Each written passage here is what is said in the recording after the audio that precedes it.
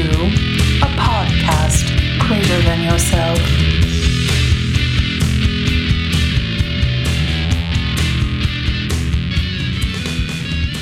All right, welcome back to a podcast greater than yourself, season 2. I'm John Barleycorn. And I am Fred. And once again, this is season 2 of Podcast Greater Than Yourself, our series called Clear Cut Directions, where each episode a speaker takes you through the clear-cut directions for a specific step or steps right out of the book Alcoholics Anonymous. So yeah, enjoy this episode. And as always, we'd love to hear your feedback on all the podcasts that are coming out. Reach out to us at podcastgreaterthanyourself@gmail.com. Yeah, or hit us up on Instagram at Podcast Greater Than Yourself or at Dr._Silkworth. We'd love to hear from you. Enjoy the episode.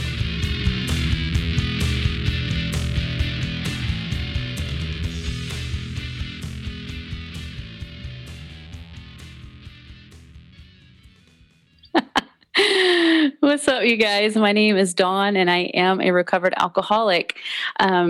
I am so excited to be talking about my favorite thing on the whole planet, which is God today.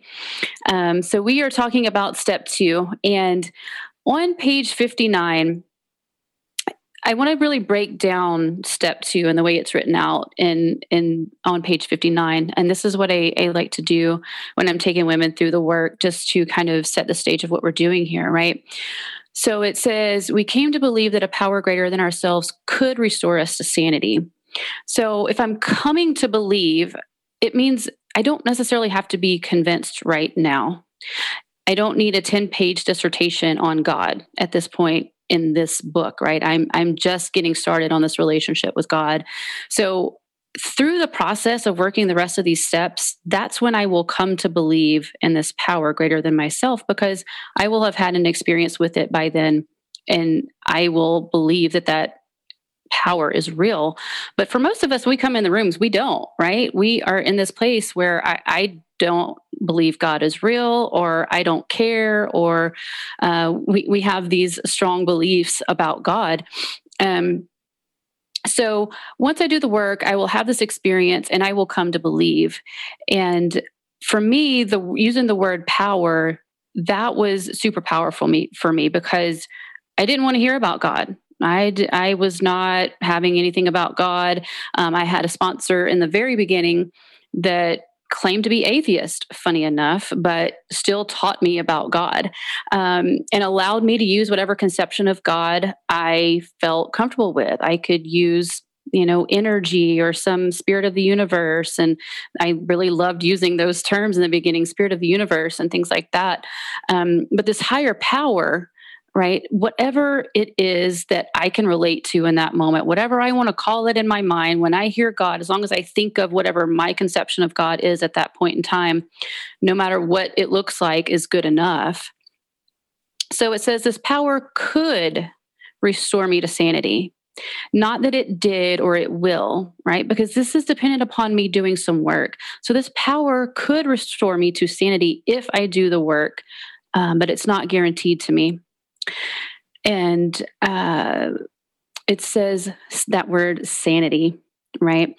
And I have to believe I'm insane to be seeking something to restore me to sanity. So I've got to believe I'm insane. And after I have been thoroughly through the first step and the 50-something pages that are trying to convince me whether or not I'm a real alcoholic or not, after that time, I should understand the hopeless condition of my mind and body that I suffer from. And I should believe that it's literally insane for me to continue to drink if I am what this book says that I am.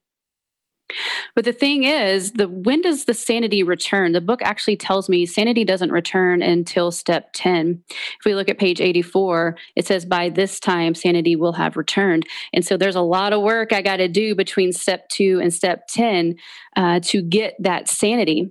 So one of the things my sponsor told me in the very beginning is, and this is something that some people think is kind of harsh when I tell them, But she told me, you don't get to have an opinion on something you haven't had an experience with. And you wouldn't be here if you had already had this experience with God that I'm about to show you how to have. So when we go through We Agnostics, we're not here to prove God is or isn't real.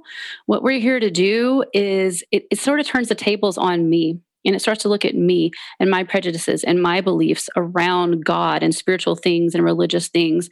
And that was kind of a shock to me because, when I first got this book, I sat and I read We Agnostics first thing because I'm like, yeah, this is going to tell me how to get around the God thing. And here I am today saying that God's my most favorite thing to talk about.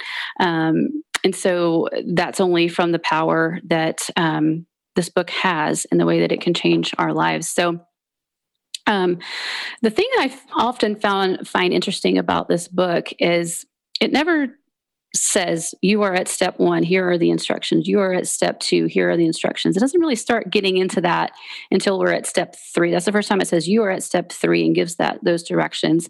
So we kind of have to go through here and find them. But for me, when I'm getting to step 2, when I'm working with a woman, we go to We Agnostics and we start reading. And I could sit here and read for 2 hours and discuss this whole chapter because there's so much in here. But you guys are going to be tired of hearing me talk after a while. So I will try to keep this brief. But again, this is one of my favorite chapters. And it starts off saying, in the preceding chapters, you have learned something of alcoholism. We hope we have made clear the distinction between the alcoholic and the non-alcoholic. Because if they haven't made it clear, we're going to say it one more time for the slow people in the back, which was me, right? So here are these 2 qualifying questions. And I ask these questions of women when I first sit down with them that first day that they asked me to be their sponsor. I'm like, we're going to sit down and we're going to talk about it. So I'm going to ask you some questions. And this is one of those questions that I ask. If when you honestly want to, you find you cannot quit entirely, or if when drinking, you have little control over the amount you take, you are probably alcoholic. I'm not going to tell you, yes, you are an alcoholic. You've passed the test. That's for you to decide, right? But if I turn that statement into a question, and that's what I do, I'll sit there and I'll turn these statements into questions and ask these potential alcoholics if they relate to this, to see if they do. Because if you don't relate to anything this book says, you might not be a real alcoholic. And it discusses that a lot in the preceding chapters. And so it says, if that be the case, you may be suffering from an illness which only a spiritual experience will conquer. So I am going through this book to have this spiritual experience. That's what this is setting me up for. And the spiritual experience is going to help me to recover from that seemingly hopeless state of mind and body, which is why I introduce myself as a recovered alcoholic, which some people find really controversial, despite the fact that recovered is throughout this book all over the place. So it tells me to be doomed to an alcoholic death or to live on a spiritual basis are not always easy alternatives to face. And for a normal person, they might be like, that seems like really easy alternatives to face. I know which one I'm going to take, right? But for us alcoholics, we're a little stubborn and we're like, well, for me, I was like, how bad is that alcoholic death going to be? I mean, am I going to die quick and painless, or is this going to be like long? Am I going to suffer? Like, I need to know all the details before I make this decision, because in my mind, I had these preconceived notions of what it looked like to live on a spiritual basis, which I have to say today, some years later, that conception that I had was completely wrong. The way my life looks today, I would say I am one of the most spiritual people that I know, besides my other friends in this program, right? And my life looks nothing like what I thought it would coming in and living on a spiritual basis. I thought life would be boring and glum, and what am I going to do with my life? And I can't have any fun. And that is the exact opposite of what my life is today. So, again, it's all about our perceptions of things and our prejudices that we have that are keeping us blocked from this way of life. On the bottom of page 44, it says, if a mere code of morals or a better philosophy of life were sufficient to overcome alcoholism, many of us would have recovered long ago. But we found that such codes and philosophies did not save us, no matter how much we tried. So I literally, no matter what I what I know and my morals and my philosophies. I literally can't do the right thing when the wrong thing's going to get me what I want, because I'm so focused on getting what I want out of life. I'm so selfish and self-centered that when there's something that I want, I'm going to do whatever it takes to get it. And it doesn't matter if it violates my morals. It just doesn't. I literally can't do the right thing. I can be in the middle of doing something knowing it's the wrong thing to do, but I find myself not being able to stop myself. I'm literally driven by fear, resentment, and all these other things that we find out later on in the book that really drive our lives. And I lack the power to do anything further, right? So further down, it says lack of power. That was our dilemma. We had to find a power by which we could live, and it had to be a power greater than ourselves, obviously, but where and how were we to find this power? Well, that's exactly what this book is about. Its main object is to enable you to find a power greater than yourself, which will solve your problem. And when I get here and my sponsor's going through this and we're reading this, and I'm like, girl, I just came here to not drink, right? Like, why am I going to have to hook up with this power? Why am I going to have to talk about God? Like, just tell me how to not drink. Well, honey, this is the way. This is the only answer that I have for you, right? This is the only thing that has worked for me. So this is probably going to be the only thing that works for you at this point. Like there's no other option that I know of that can help. So here we are. We're talking about God, and here this is where people start saying, "Oh no, I have a problem with God. I don't want to do this." Well, here's the thing. If I have a problem with God, I still am not convinced of step one. If I'm being told my only option is this power greater than myself that this book is talking about, then I'm going to be willing to do whatever you tell me to do, because I know that I'm completely fucked based on what we just discussed in step one. I have no other option. So on page 46, it goes to say, we found that as soon as we were able to lay aside prejudice and express even a willingness to believe in a power greater than ourselves, we commenced to get results, even though it was impossible for any of us to fully define or comprehend that power, which is God. So it's telling me I just have to be willing to believe. I don't have to be convinced, like we talked about earlier. I just have to be willing to believe. And my sponsor was like, "Are you convinced that I believe?" I'm like, "Yeah, I think you believe." She's like, "Do you believe that I got it from doing the things that are in this book?" I'm like, "Yeah, sure. That makes sense." She's like, "Okay, then are you willing to at least try out what is in this book as it's laid out to see if the same thing happens for you?" I'm like, "What do I have to lose? You basically told me I'm fucked and I'm going to die. So yeah, I'm willing to try it." And that's all we have to have at this point, is a willingness to try. If at any point in time this does not work for me, I can go back to living my miserable life that I had before. I'm not committed to anything at this point. And it says, like, it's impossible for any of us to fully define or comprehend that power, which is God. I can tell you what God has done in my life. I can tell you what it looks like for God to be in my life, how God shows up, and the miracles that literally happen in my life every day because God's in my life. But I can't fully define or comprehend that power. If I were to try, I would sell it so short, because I know that that power is greater than I can even ever imagine, even though I have had some time having experiences with this power and know the amazing things it can do in my life. From the book talks several times about this power will solve all your problems. And that has been my experience. It has been way more than just not drinking for me. Relationships, financial, career, all the things that happen in our life. From my experience, God has been able to have a part in that as long as I'm willing to let God into that area of my life. And for those of us who might have some more time in the program, we can get into these areas of agnosticism where we're still not letting God into our lives and we're still trying to run the show. And I go through a process every year of really doing some deep meditation and taking a look at where are my levels of agnosticism today, because I believe God's going to keep me sober. After some time, like, the easiest thing I do is not think about picking up a drink today, but I can still pick up my life and run it to the ground and not let God have any part of it.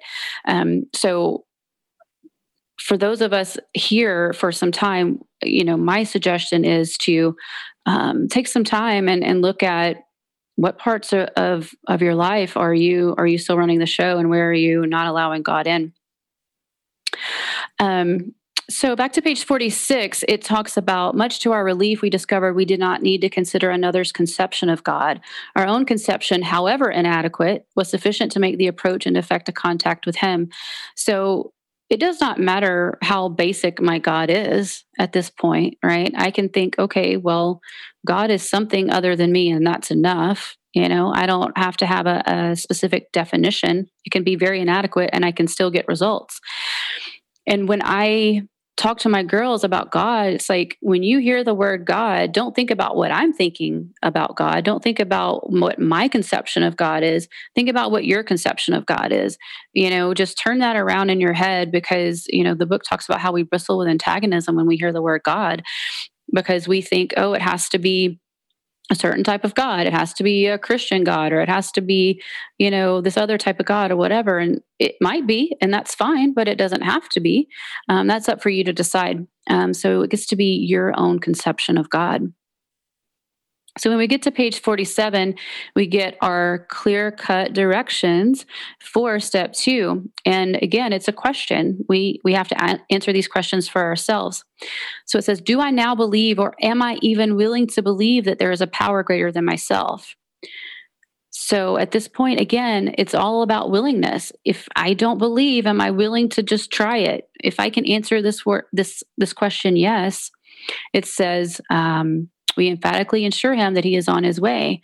So all we have to have is a willingness, and we're on our way. That's good enough to get started. And for some people who are willing and they understand the hopelessness of their condition, we can stop there and we can move on to step 3. You're willing to believe? Okay, cool. Let's make the decision, and let's get you started on the inventory, get you into action, get you into the work, so that you can get to that spiritual experience as quickly as possible. But we have a whole bunch more pages that we can go through for those that are a little bit more stubborn, or like, I don't know, I'm not convinced yet. I still think that this is some bullshit. So we go over to page 48, and it says, faced with alcoholic destruction. Okay, are you convinced you are faced with alcoholic destruction? Because if not, we need to go back to step 1. We need to understand that we are faced with alcoholic destruction to be willing to continue these steps, right? Because nobody wants to do any of this, right? I get it. None of us were thinking, when we were 10 years old, God, I can't wait to grow up and become an alcoholic so I can work those 12 steps and tell everybody that I was wrong for all the things I had done all my life. And no, none of us ever wanted any of this, right? So I've got to be convinced I'm faced with alcoholic destruction. And if I am, then what the book tells me is that I will soon become as open-minded on spiritual matters as I had tried to be on other questions. In this respect, alcohol was a great persuader. It finally beat us into a state of reasonableness. Sometimes this was a tedious process. We hope no one else will be prejudiced for as long as some of us were. So alcohol was this great persuader that beat me into a state of reasonableness. Alcohol was the only thing that was going to bring me to God. That was my experience. I know a lot of times when we talk about step 2 in a meeting, people start off with, well, I was raised in so-and-so church and this happened and I didn't go back to church. Or they say, oh, well, I've always believed in God. Me and God are tight. We've always had this relationship, and people start to talk about their church experience or whatever. And I had some church experience. It wasn't all that great, and it wasn't really something that I resonated with. And so it's interesting that, many years later, I'm presented with the fact that you're either going to die or you're going to get in this relationship with God. And I don't have to be a part of any religious affiliation. I don't have to be a part of any church. I don't have to have anyone to be this conduit between me and God. I am building a direct relationship with God, me and God. I don't have to have anyone else to help me reach God. And so that's the beautiful part of this, is that my relationship with God is personal to me. it might look different than your relationship with God, and that's okay. My experience is that it grows and evolves and changes over time. The way I hear God today is different than it was when I first came into the rooms. And the beautiful thing is that, after working these steps and getting this relationship and coming to believe in this power, I have found that my life is easier when I go to this power. I can literally go for any question. I sit down and I do what is called two-way prayer with God all the time, no matter what is going on in my life, what questions I have, what things I can't figure out. I can just sit down and I can write a conversation with God, and I can leave there with answers, knowing that I'm so tight with God because I do this every day that I trust that this is from God. Sometimes it's not. Sometimes I go and I take action and I'm like, well, I guess that wasn't really God. I thought it was. And that's okay. We're still human. And I still doubt God sometimes, even though God is so powerful in my life and I see this power working so much in my life. There are still times where I have doubts. And I talked to my sponsor about this recently. I'm like, I was telling her about a situation that just happened. I don't remember what it was. And I was like, why do I still doubt God when these cool things happen? She's like, honey, you're human. It's going to happen. There are going to be things that we're not going to want to bring to God. There are things that we are just going to feel that we need to run the show in whatever that area is. But I've always found that no matter what it is, because I can imagine some really cool shit happening in my life. And every time I put that aside and put whatever that is in God's hands, it comes out way better than anything I could ever imagine. And it says that all throughout the book. And I was like, bullshit. Every time I read it, I'm like, yeah, sure, whatever. These people are just trying to sell me on something, right? They're just trying to sell me on an easier way of life, honestly. And it really, truly has been my experience. It happens every time. So on page 50, it says, on one proposition, however, these men and women are strikingly agreed. Every one of them has gained access to and believes in a power greater than himself. So it's talking about the personal stories that you'll read in the book. And despite all the differences in their stories, despite all the different types, all the different amounts of drink they had, what their alcoholism looked like, despite all the differences in their backgrounds and all the things, all of them can agree on the solution to alcoholism and that they have gotten that through a power greater than themselves. And I love the words has gained access to, because like I mentioned earlier, this is a direct relationship. I have direct access to God. I don't have to go ask a psychic to talk to God for me and give me the answers, right? I have this direct relationship with God that literally solves all my problems. So down a couple paragraphs, it says, here are thousands of men and women worldly indeed. They flatly declare that since they have come to believe, again, those words come to believe, in a power greater than themselves, to take a certain attitude toward that power and to do certain simple things. Those certain simple things are outlined in this book. It's not a question of what we have to do. We have clear-cut directions on what we need to do. And if we do these things, there are some promises here of what we're going to get. There has been a revolutionary change in their way of living and thinking. So if we do what they did, we'll get what they got.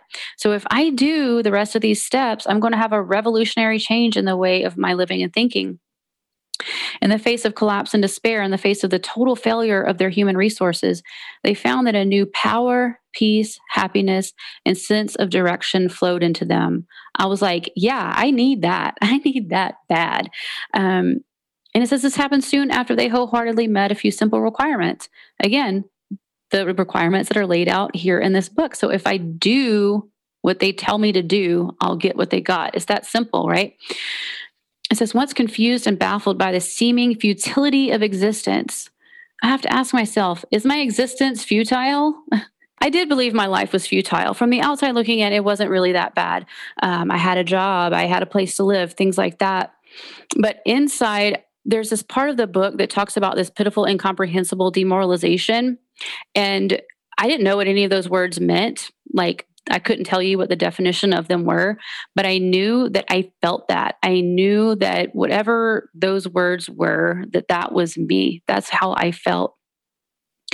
And so it tells me that leaving aside the drink question, they tell why living was so unsatisfactory. And so when I look back on my life, drinking brought me a lot of consequences. But even when the drink was taken away from me, my life was still unsatisfactory.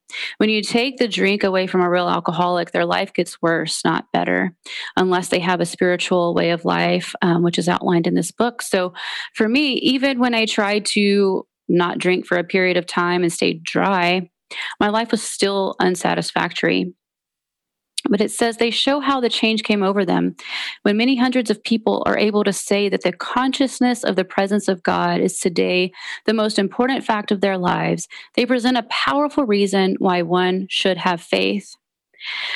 And so, if the consciousness of the presence of God is the most important fact of my life, what should that look like?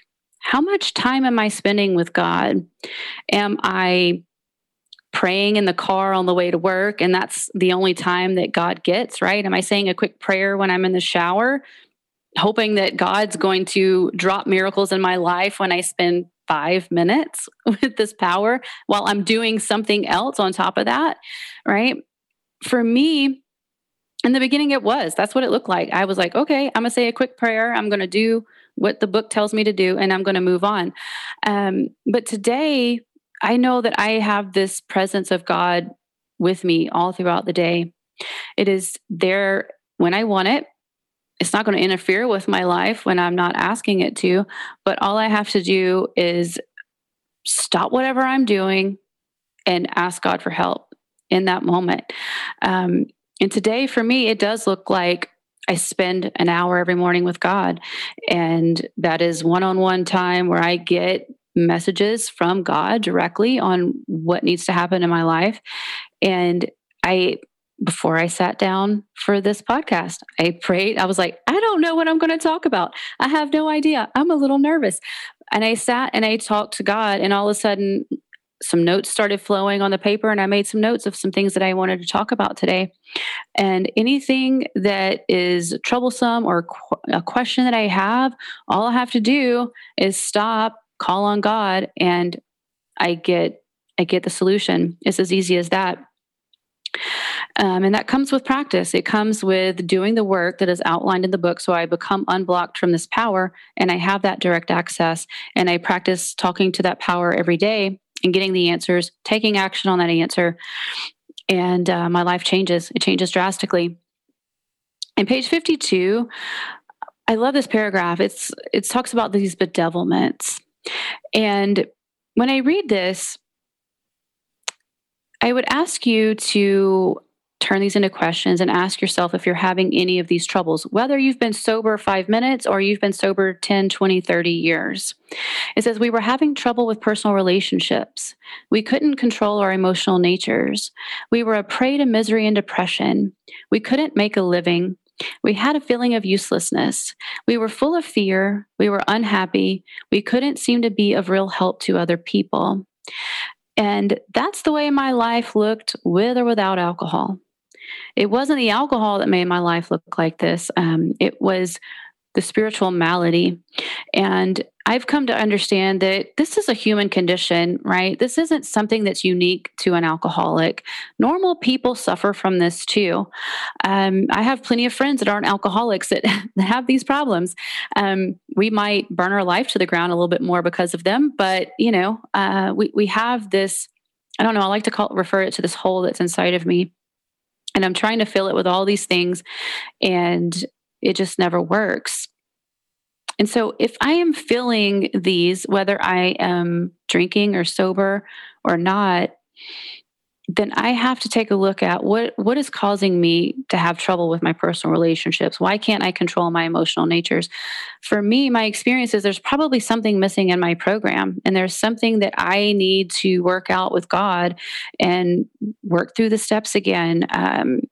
because from my experience, like I've been lucky enough in the beginning, I didn't think it was so lucky that I had so many sponsors in my first few years of sobriety. But now I've come to appreciate that experience because I've had different people show me through the work and show me different ways of looking at things.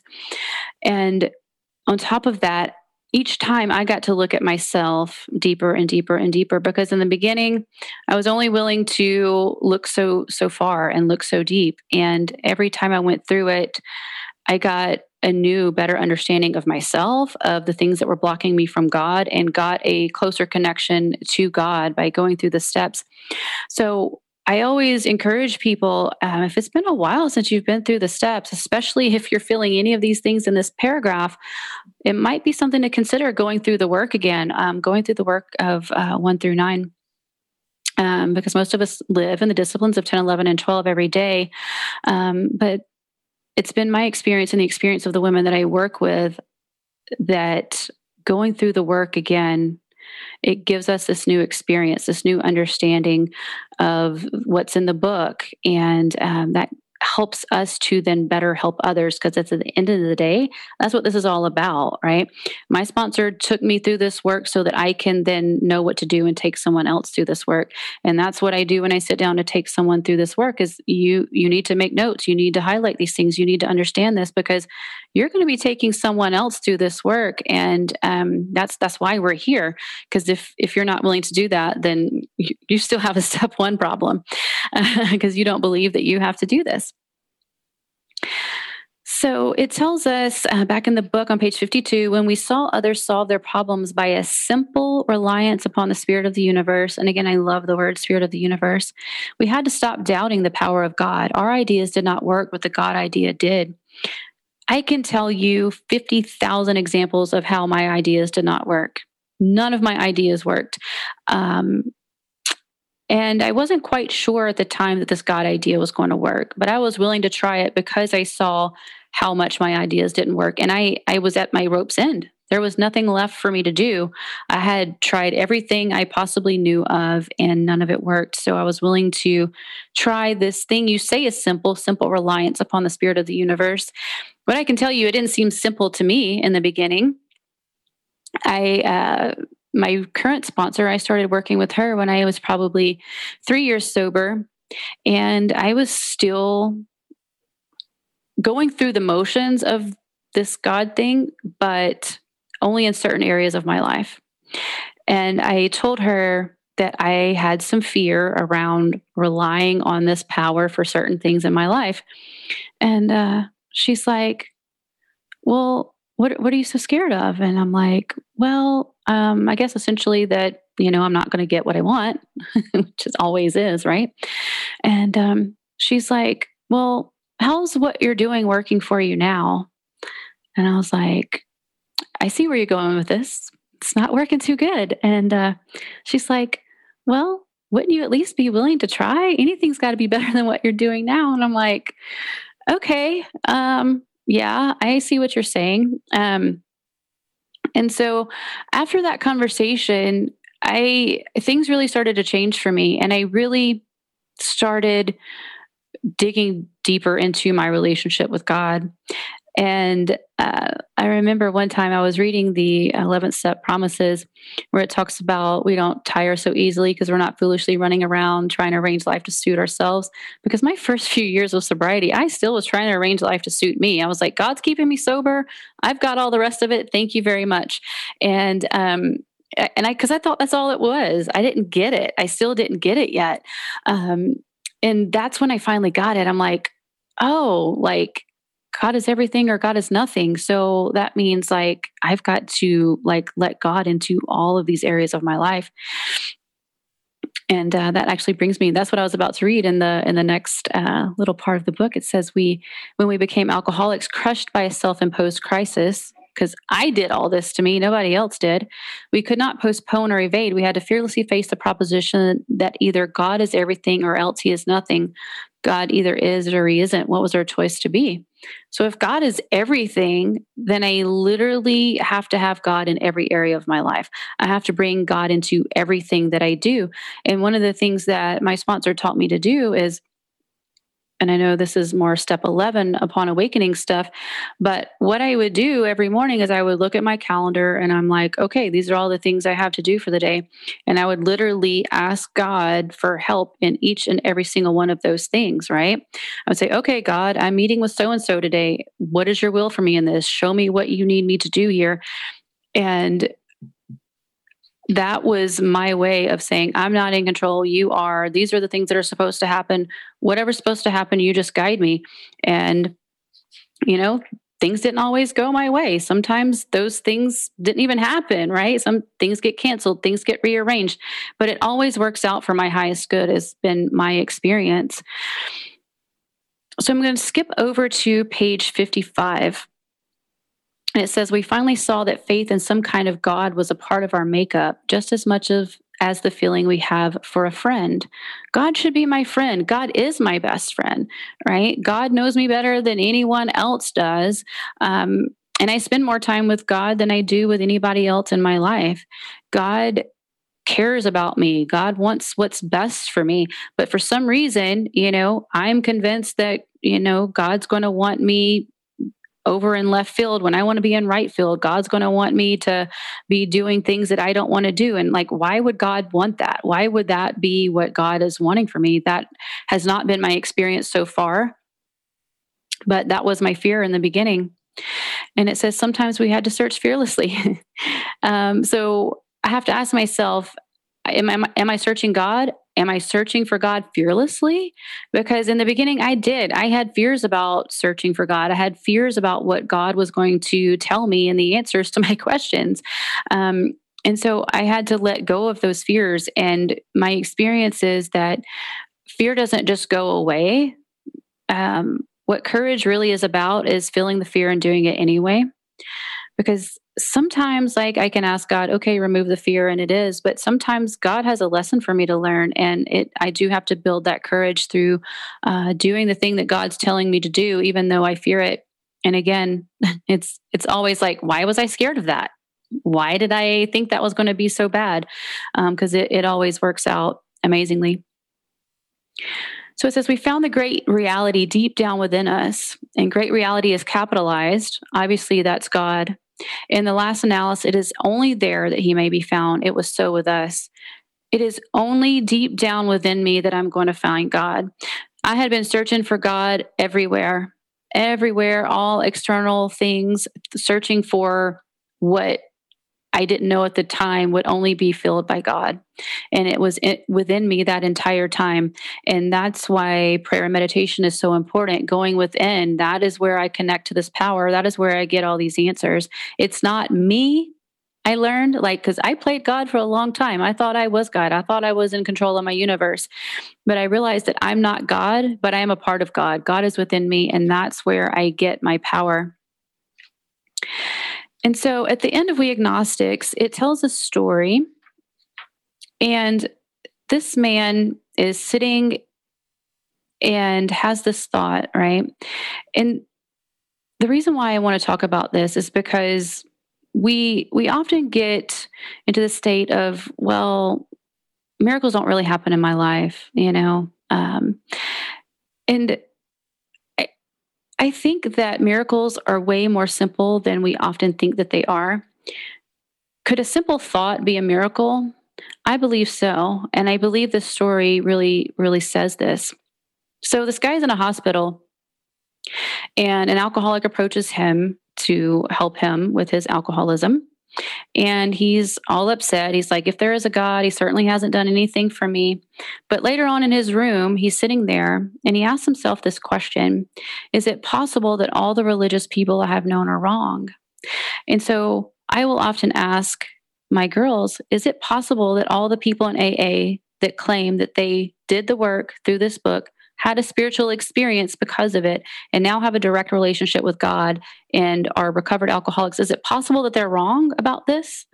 And you're right? And you're the one that can't quit drinking? So it's questions we have to ask ourselves, right? So then it says, while pondering the answer, he felt as though he lived in hell. Then like a thunderbolt, a great thought came. It crowded out all else. Who are you to say there is no God? Who the fuck am I to say there is no God? I may not understand God. I may not have had an experience with God yet, but who am I? I am a speck in the dust. You know what I mean? Like, who am I to say there is no God?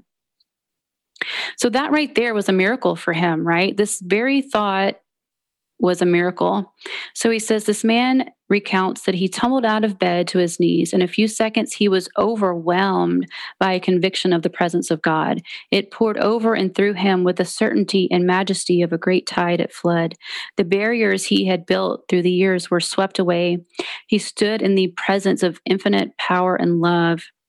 Infinite power and love. That is God for me today. This infinite power and love. And I love infinite intelligence, it says in the book as well. For me, it is like my version of the internet, right? Like, I can hook up my computer to the internet and I can find information to anything I want, right? As long as I'm hooked up to it. If I turn my Wi-Fi off, I'm not going to get anything. All I got to do is connect to the internet and I have access to all of the internet, all of the information you could possibly want. I don't know where the internet is. I don't know where this stuff resides. I'm not a techie nerd. But I know it's somewhere out there, right? We have to access it somewhere. And so, I think of this infinite power and love as something that I can connect to, just like I connect to the internet to find information, to find the answers to my questions. All I got to do is connect to it through prayer and meditation. And through that, then I have access to infinite intelligence. I may not know the answers, but I get guided to the answers. I get guided to the actions I need to take to find the answers. I get guided to another human that might give me the answers.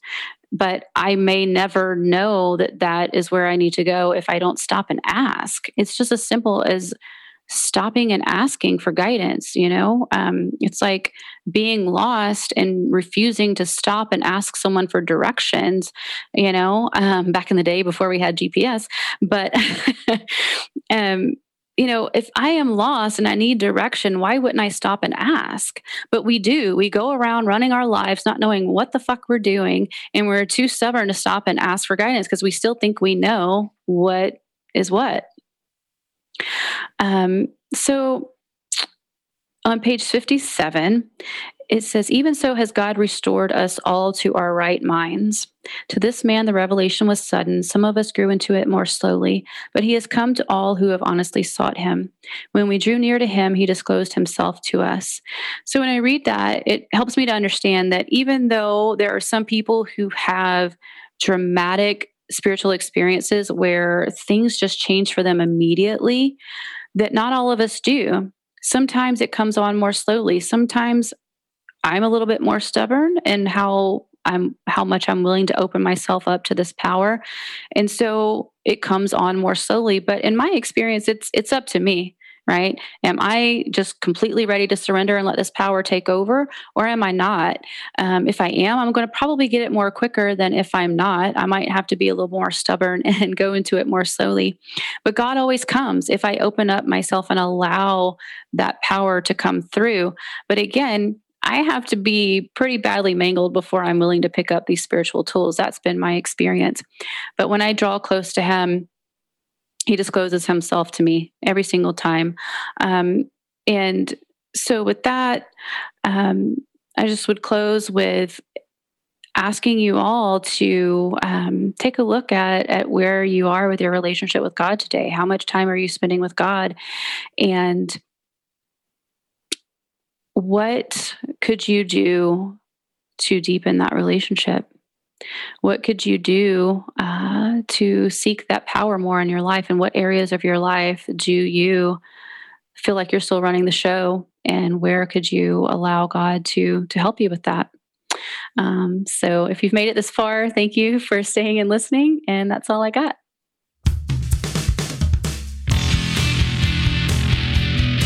This has been a podcast greater than yourself.